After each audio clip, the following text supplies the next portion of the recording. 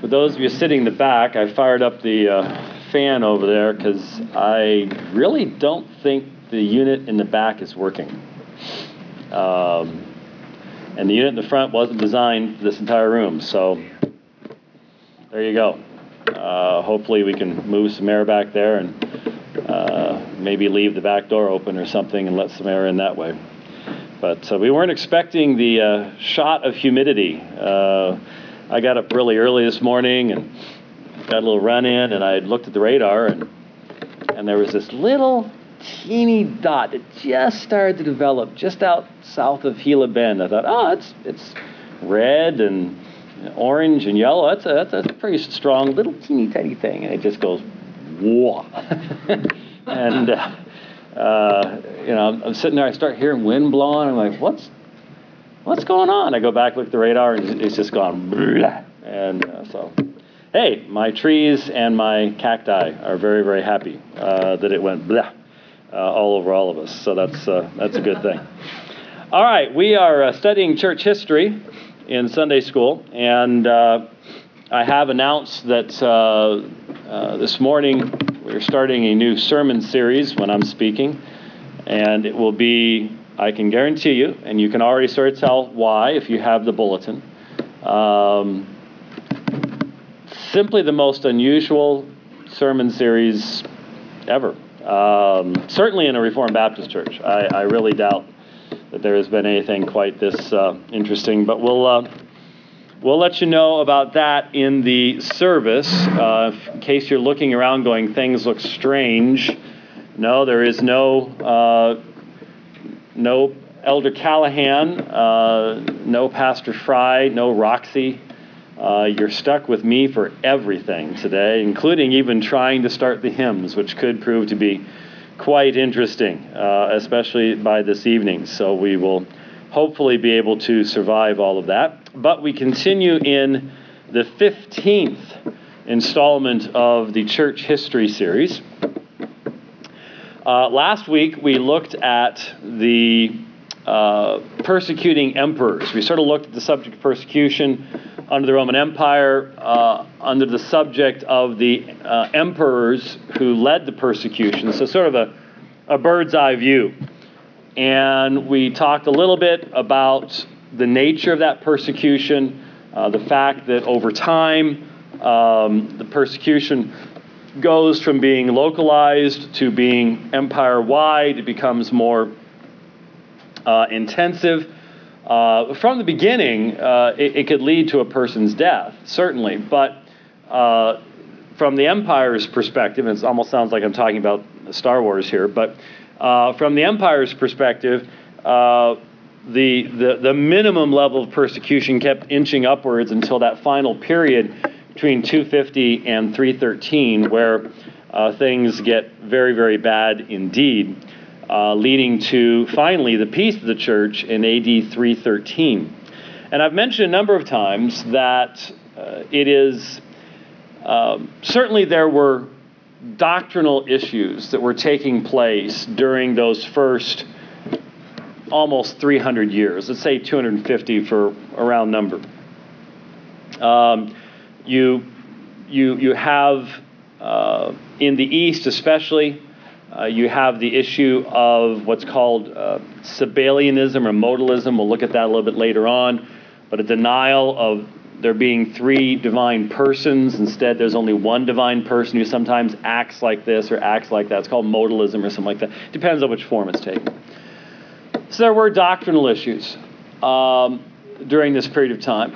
And, of course, you also have the development of the canon of Scripture, of the New Testament. The Old Testament, pretty well settled even before the time of the New Testament, with very few exceptions. But that process is ongoing during this time period as well. But those are internal things, and the church is facing pressures from outside, and the single pressure that brings the most dissension and difficulty inside the church is the issue of persecution. And it's not so much how to respond to persecution. as it is how to respond to those who lapse under persecution. So it was pretty much a given you did not cooperate with the Romans. So if the Romans say, give us your scriptures, then you don't do that. You don't give them the scriptures. If the Romans say, sacrifice to Caesar, you don't sacrifice to Caesar. There's nothing you can do to appease the state when it says, we are going to exercise this inappropriate authority over you. But the real problem came about when, from 250 onwards, everybody was facing that. But up until that time period, persecution would wax and wane. It would come into an area, then leave that area. Well, once it leaves and the pressure is not on any longer, what do you do with the people that gave in and now want to come back? This created the first great schisms in the church. It's interesting. It really wasn't so much doctrinal things. Well, this is a doctrinal thing, obviously, on one level. But it wasn't so much a division over doctrine as it was over practice and application.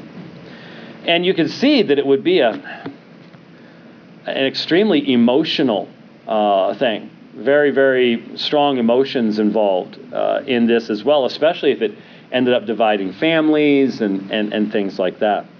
So what was the response to persecution? Well, first of all, you had hiding and fleeing. Following the directive of the Lord in Matthew 10:23, many Christians fled from areas of persecution. Many church leaders resisted the growing tide of feeling that exposure was the best path for the Christians to follow. So there were those who sought out. We're leaving that open to let some cool air in because it seems that the back unit's no longer working. Yeah, looks like it says it's supposed to be on, but it ain't doing nothing back there. So we got a problem. So we need to have that looked at. Anyway, there were those who sought out persecution, who exposed themselves. Rome said, we're going to do this, that, and the other thing. Throw me to the lions for the sake of Jesus. It was church leaders primarily who were the ones who said, no, Jesus said, if they persecute you in one city, go to another. There were sort of cities of refuge, places you could hide. It was not something that a person was to be seeking to lose their life. Even though, martyrdom, you looked up the martyrs, yeah, but that wasn't something that you were to seek for yourself. If that's what the Lord brought to you, He'd give you the grace for that, but it wasn't something you were to be seeking.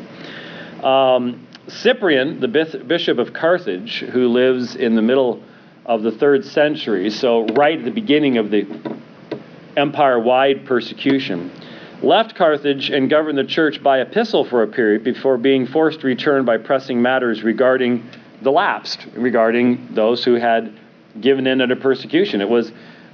He ends up becoming a martyr because he had to come back because Carthage was being torn apart about the very issue of persecution, how to respond to people who had given in and yet now were repentant. What do you do in that situation? Many who sought martyrdom felt that fleeing was a compromising act.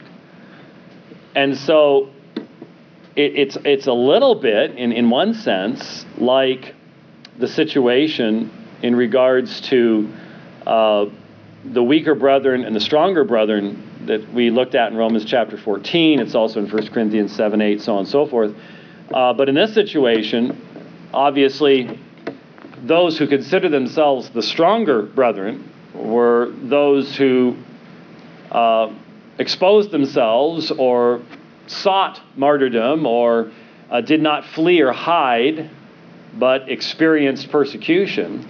And they looked down on others as the weaker who would flee and hide, though the ones who fled and hid were following Jesus' own commands in Matthew chapter 10. So may have viewed the other ones as being overly zealous and ignoring biblical teaching or something along those lines. This obviously would result in not only a division during persecution, but then afterwards, how you responded to it would be very much dependent upon what your attitudes were along these lines.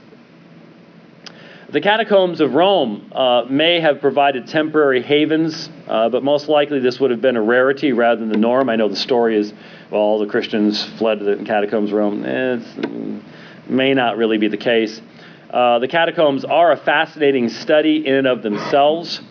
I've been to Rome only once. It was a long and rough day.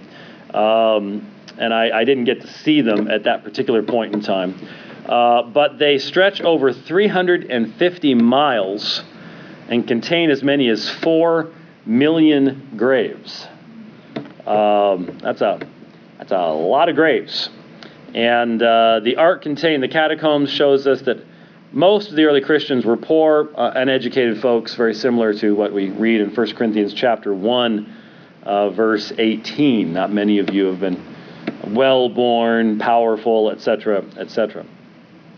So some hid and fled, catacombs, wherever else it might be. But then you had the reality of apostasy. By the end of the period of persecution, 3 groups of the lapsed were identified in the church. And so there's extensive discussions, letters and epistles and everything else. But you had basically 3. And since they are written in Latin, and I noticed that have you noticed that the markers are slowly disappearing? I have more. You have more. I can bring them up. Okay, all right. Well, we'll see if these work. The first, Sacrificati, doesn't work overly well. Let's see if the red one's any better. When they're stored sitting up, that's not really good. The Sacrificati, the Liber Latici, that's a little bit better. And the Traditores, yes.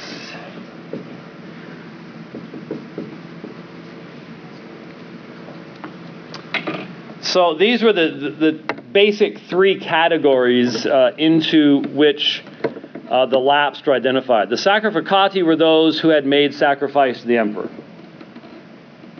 And obviously, if you offer that pinch of sacrifice on the altar to the genius of Caesar, you say, Kaiser Kurios, Caesar is Lord.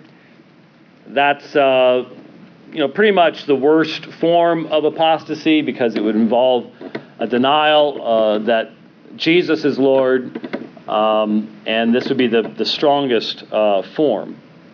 The Liber Latici were those who, while not sacrificing, obtained the libellus that indicated that they had. So remember the libellus, and we found these. We have, I didn't bring any with me, but we have images of the libellus, which was a legal document signed by some kind of local magistrate or someone like that. That would say that I testify that such and such an individual sacrificed to the genius of Caesar on such and such a date, and this is valid until such and such a date, so on and so forth. And especially during the latter period of persecution, this was necessary for doing business and doing transactions, business transactions, stuff like that. They were really trying to close all the loopholes. It'd be a whole lot easier to do that today than it was back then, but they were still trying to do that. Powerful governments sort of work along the same lines all the time, actually. But so how would they get one? Well, little money on the table, a little extra grain in a particular transaction to somebody. There are ways of doing it. And it's interesting, there are, like Jehovah's Witnesses cannot serve in military capacities. But there are certain nations around the world where that is required of everybody. And so it's pretty well known that in certain African nations where that is required, that one of the sort of scandals that has come up amongst Jehovah's Witnesses is witnesses little money under the table to get the card that says you've done your service, so you can do what you need to do in the society, but you didn't actually do it. And the thinking being, well, the evil thing is offering the sacrifice, not carrying around a card that said you did. So it was considered a lower level by some. Now, obviously, you'd have some super strict people, and they would look at all these and just, it doesn't matter what you did. You're an apostate, period, end discussion. But then you would have people that would look at it and go, well, no, there's a difference between there's a gradation, so on and so forth. So the Sacrificati, the Liberalitici, and then the Traditores were those who, under the later persecutions, surrendered sacred books to the authorities. Some, however, turned over secular books, knowing that the Roman authorities were ignorant enough of Christian beliefs to accept almost anything as being a sacred book. So some smelly, sweaty Roman soldier comes to your door. You've been accused of being a Christian. Will leave you alone if you turn over the scriptures. And so you go and get Aunt Mildred's book of poetry, which you never liked anyways because she was a really lousy poet, and you turn this over. It's written in Greek anyways, and this Roman soldier can't read it, so they leave you alone. Or you turn over your scriptures. There would be different levels, and again the thought would be, well, I tricked them. I gave them the funny papers, and they didn't know the difference. But again, after the persecution's over, the strict constructionists look at that and say, I don't care what you gave them. They thought you were giving over the scriptures. And therefore, they interpreted it as an act of apostasy on your part, an act of unfaithfulness, bowing to Caesar rather than to Christ, etc., etc. And so these were the categories into which people were placed depending on what they had done. Now, the church struggled greatly with the question of what to do with the lapsed who, upon the cessation of persecution, desired readmittance to the fellowship. From the beginning, public penance was a common practice, and many applied it to the lapsed as well. It was a given that if a church leader had lapsed, he would never again be allowed to hold the position he once did. That was pretty much a given. If you were a bishop and you lapsed as a bishop, you might, in some circumstances, gain readmittance to the church and to the fellowship of the church, but never in a leadership position. That just isn't going to happen. Indeed, a layman who lapsed would never be allowed to hold any church office at all. The periods of penance prescribed were very long, and in effect, many of the lapsed remained in a separate class in the church. In fact, some of the prescriptions were so lengthy, literally years in length, that what you did end up having was sort of a subculture. And again, depending on the strictness of the interpretation, the particular area where you're in, what you would have access to in the church in regards to, initially the ordinances of the church were, biblically only 2, but during this period of time, that's beginning to expand. And it expands differently in different areas. Once again, I warn you against the simplistic and inaccurate view of history to where you have these books and charts where you're given a year and this is when purgatory begins. This is when penances start. No, it didn't work that way.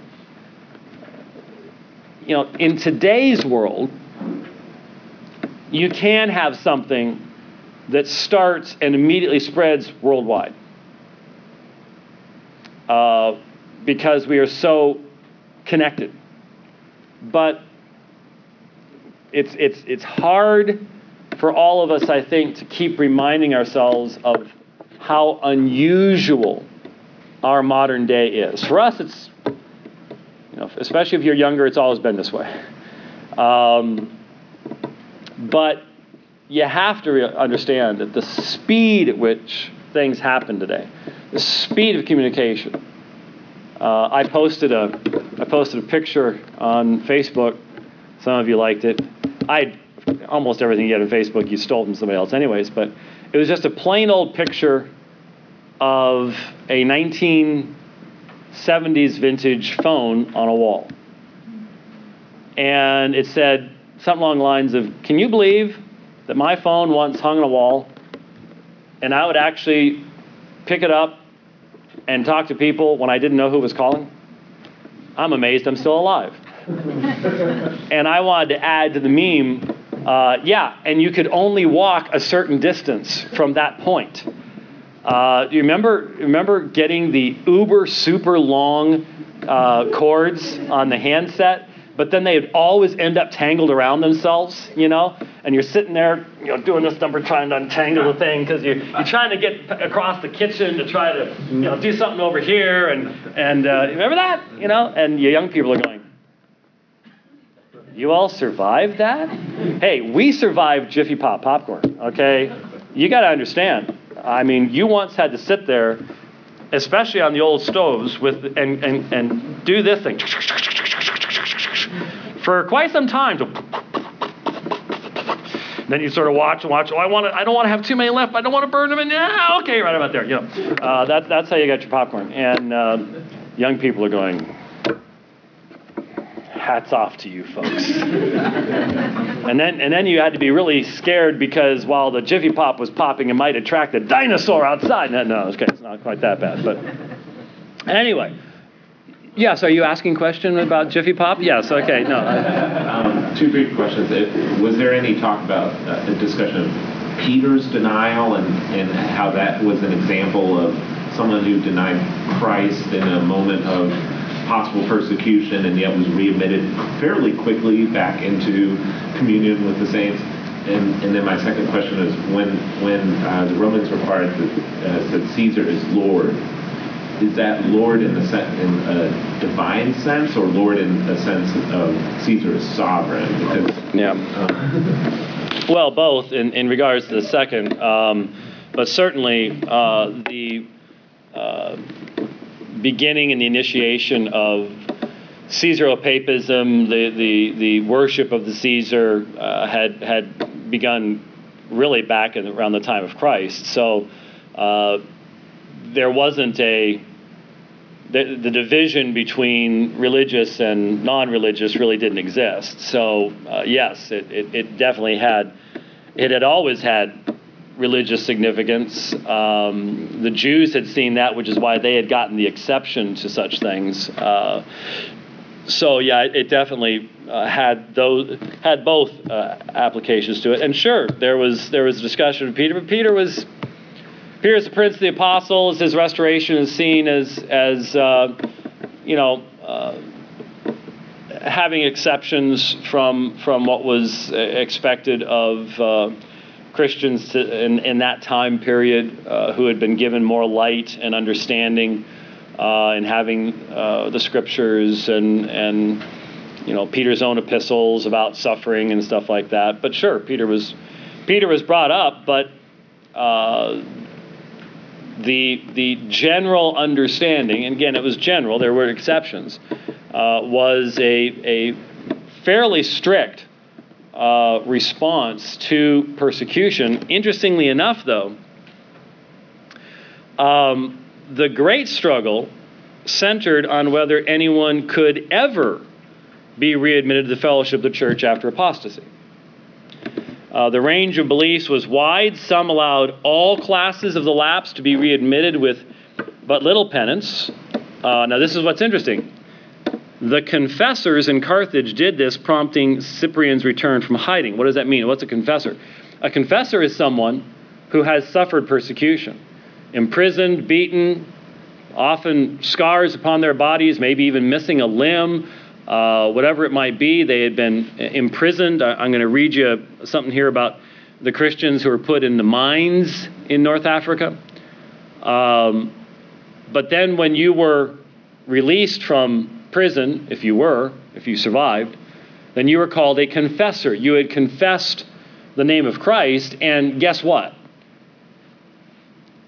You ended up having a special authority in the church.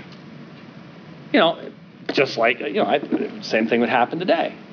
I mean, honestly, if somehow a group of Christians from North Korea escaped who had undergone horrific persecution, you'd look upon those folks as hopefully testaments of grace, but as someone whose faith has been tried by fire, basically. And so what happened in Carthage was those who had survived persecution, while Cyprian is away, governing the church by epistle, hiding, because they're looking for him, they're especially going after leaders. They come back and they're like, you know what? And it's interesting. It's the ones who were persecuted who are the most likely to say, let everyone back in. And penance, light penance. We understand. We've been there. We've experienced this. And so you let these people back in. And they even went to the point of basically overthrowing the authority of the bishop. And that's why Cyprian has to come back, and he ends up being martyred because he's captured when he comes back. So these are called the confessors. And so the confessors seem to be the ones who allowed all, even those who either the sacrificati, back into the church.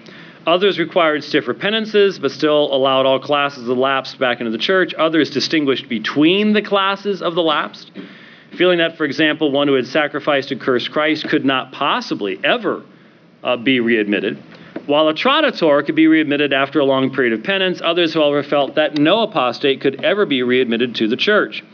Those who allowed readmission accused those who did not of not being loving or forgiving. Those who refused readmission accused those who allowed it of weakness, impurity, and of a denial of the importance of Christian confession.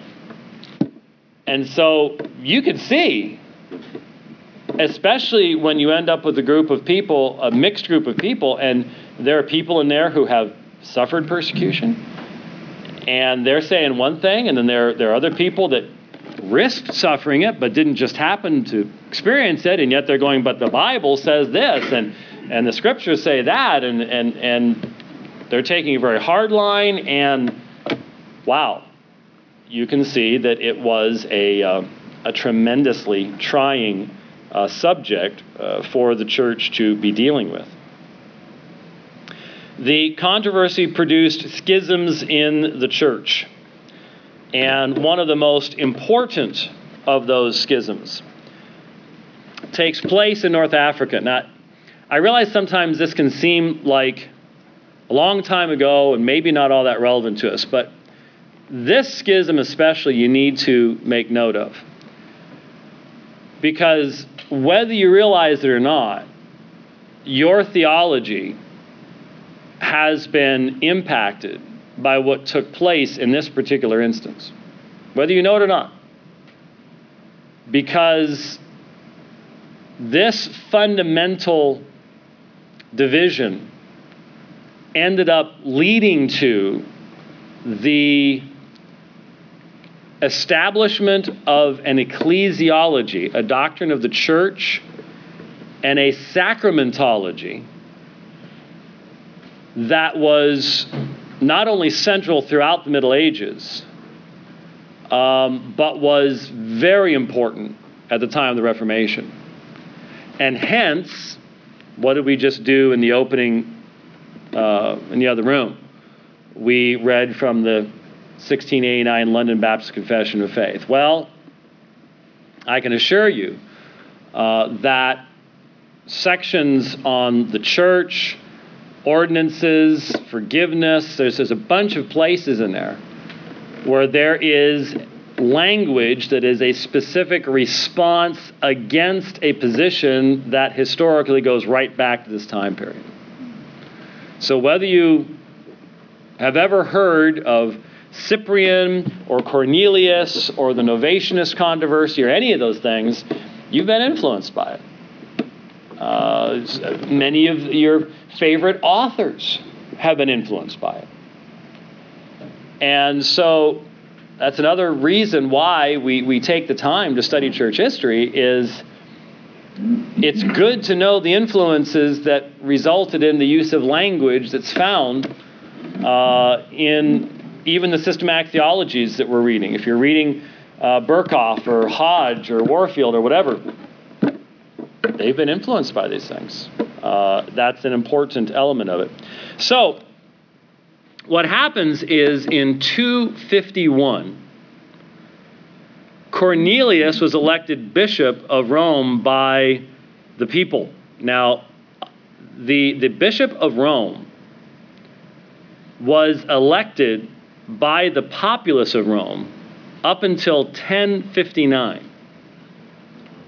That's not how it's done today.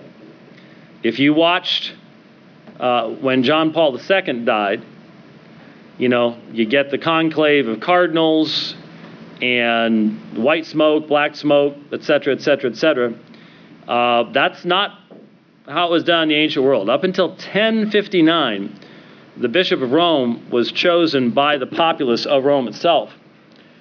Now, Cornelius offered penance and readmission to the lapsed.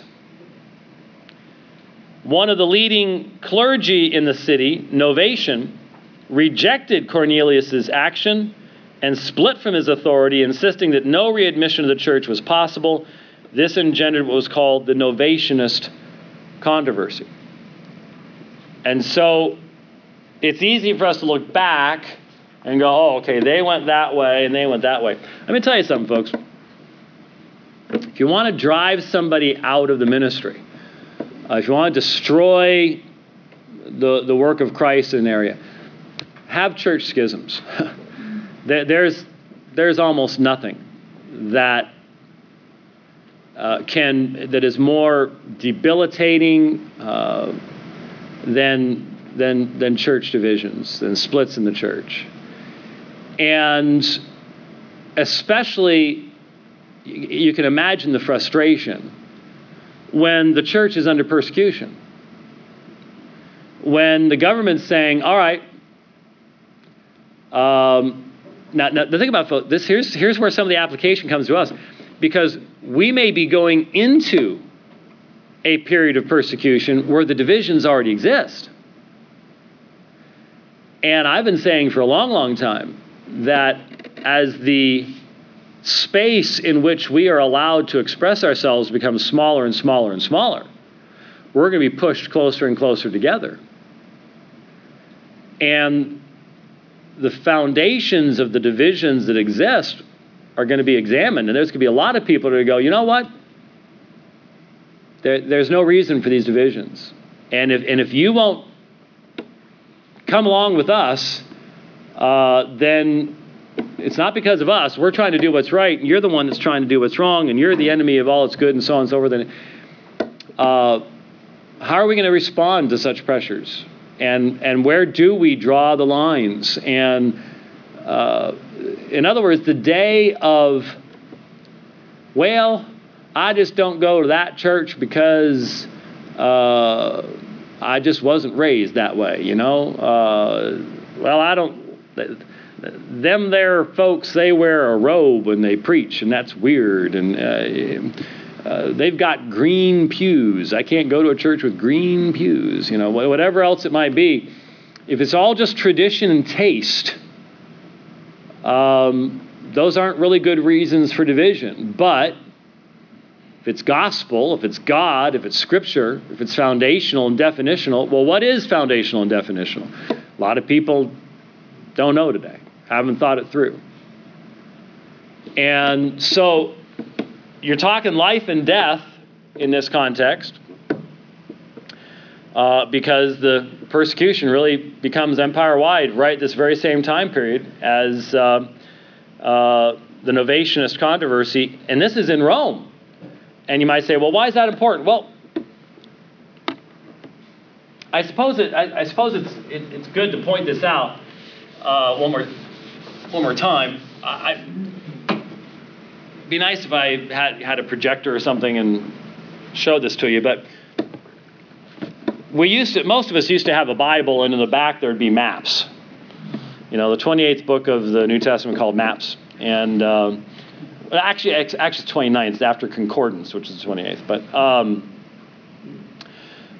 if you think of the map of Paul's journeys, for example, it normally shows pretty much the Mediterranean. And if you can think of the Mediterranean, I draw something that looks like the Mediterranean on the map on the board, but then everyone would start chuckling and laughing because it actually looks like an amoeba or something like that, and so it would really completely ruin any of the illustrations I might be using. But if you think of the Mediterranean, and if you draw a line pretty much right down the middle, maybe somewhere through Greece into North Africa, and then you look at it, and you identify the cities that claim to have been founded, the churches in those cities claim to have been founded by an apostle, you'll notice something interesting. In the east, you'll have Jerusalem, Antioch, Alexandria, even Caesarea. Eventually, you've got an extremely important city called Byzantium, Constantinople, modern-day Istanbul, which, while not apostolic, as the Roman Empire collapses, the center of Roman authority moves to Constantinople, and so the emperor is there. So this heightens the authority of that particular church. But to the west, what do you have? One city, which also happens to be the capital of the empire until it moves to Constantinople, Rome. And so you've heard the old saying, all roads lead to Rome. Having a church in Rome naturally, as we've already discussed, leads to that particular church knowing a lot of people. And when you know a lot of people, you communicate with a lot of people, automatically you have an exaltation of power in that particular place. But what's interesting is when you look at modern Roman Catholicism and you look at modern Eastern Orthodoxy, the ultimate authority paradigms in both are different. In Rome, it's one person, the Pope, who's the head of the magisterium, rulership from the top down. In Eastern Orthodoxy, it's collegiality amongst the patriarchs. Why? It's a historical development. In the East, you had Alexandria, Egypt. You had Jerusalem. You had Antioch. You had Constantinople. You had these major cities with powerful, powerful patriarchs. And they had to learn to exist together. And so the theory of authority became diffused amongst these primary patriarchal sees or apostolic sees. But there were 5 really in the East, but only 1 in the West. And it's no accident of history. It is an accident of history. It's no coincidence that the Eastern and Western have these different perspectives to them. So you can see how troubling it would have been to people for this major schism to be arising in Rome. Because if it can happen in Rome, where can't it happen? The whole church is going to fall apart. And so there's great uncertainty that is introduced into the thinking of individuals. But then we have, in North Africa, just real quickly here, we'll only be able to get to introduce this. Cyprian's teaching became the center of controversy for hundreds of years. And this is what's really important to us. With regards to the sacraments, baptism, ordination, the Eucharist, these were all developing. They were at different stages of development in different places at this time, but they're all developing at this time. He taught that they functioned, and you will definitely want to write this one down. I already gave this to you once, but I'm repeating myself. I realize that, but now you get to put it in context. Ex opera operanti. Yes, ex opera operanti. I put my auntie up there before it was supposed to be there. Ex opera operanti. This is Cyprian. Now remember, Cyprian's beheaded. He's a martyr. He wrote extensively. He's very important, for example, in demonstrating the Bishop of Rome did not have ultimate authority. He was called Pope by the deacons in Rome. I mean, this is a major, major person in the history of the church, right in the middle of the 3rd century. And he taught that they functioned ex opera operanti by the operation of the one operating. That is, the operanti, the one doing the operation, the one performing the sacrament. If he's right with God, then he has the right to be doing this. If he's not, then he doesn't. And so an apostate can't properly baptize someone. An apostate cannot ordain someone. An apostate cannot marry someone. The state of the soul of the individual doing the act is vital to the reality and blessing by God of the act itself. Ex opera operanti. So if a priest, for example, had lapsed, and the priesthood actually was just now developing, but if a priest, for example, had lapsed, the sacraments he performed after his lapsing would be invalid because he was separated from the church by his apostasy. Cyprian was in controversy with the Bishop of Rome, Stephen, who held a different view, that of ex opera operato. So ex opera operato. That is, by the functioning of the action itself, not by the one performing it. And so this view taught the sacrament functioned on its own power separately from the moral or spiritual condition of the individual performing it. Now this division was going to lead to the greatest division. The Novatian controversy was primarily limited to Rome. This issue in North Africa, we're going to run out of time here, so I will pick up with this next week. But this led to a division that 140 years later would not only still exist in North Africa, but the schismatic group, the group that splits off, and of course that's always a matter of perspective, isn't it? You know, from their perspective, it was the other folks that split off. You know, it's always a matter of perspective. But 140 years later, Augustine would note, he'd still be fighting this. He'd be fighting this very issue in his early years of his ministry.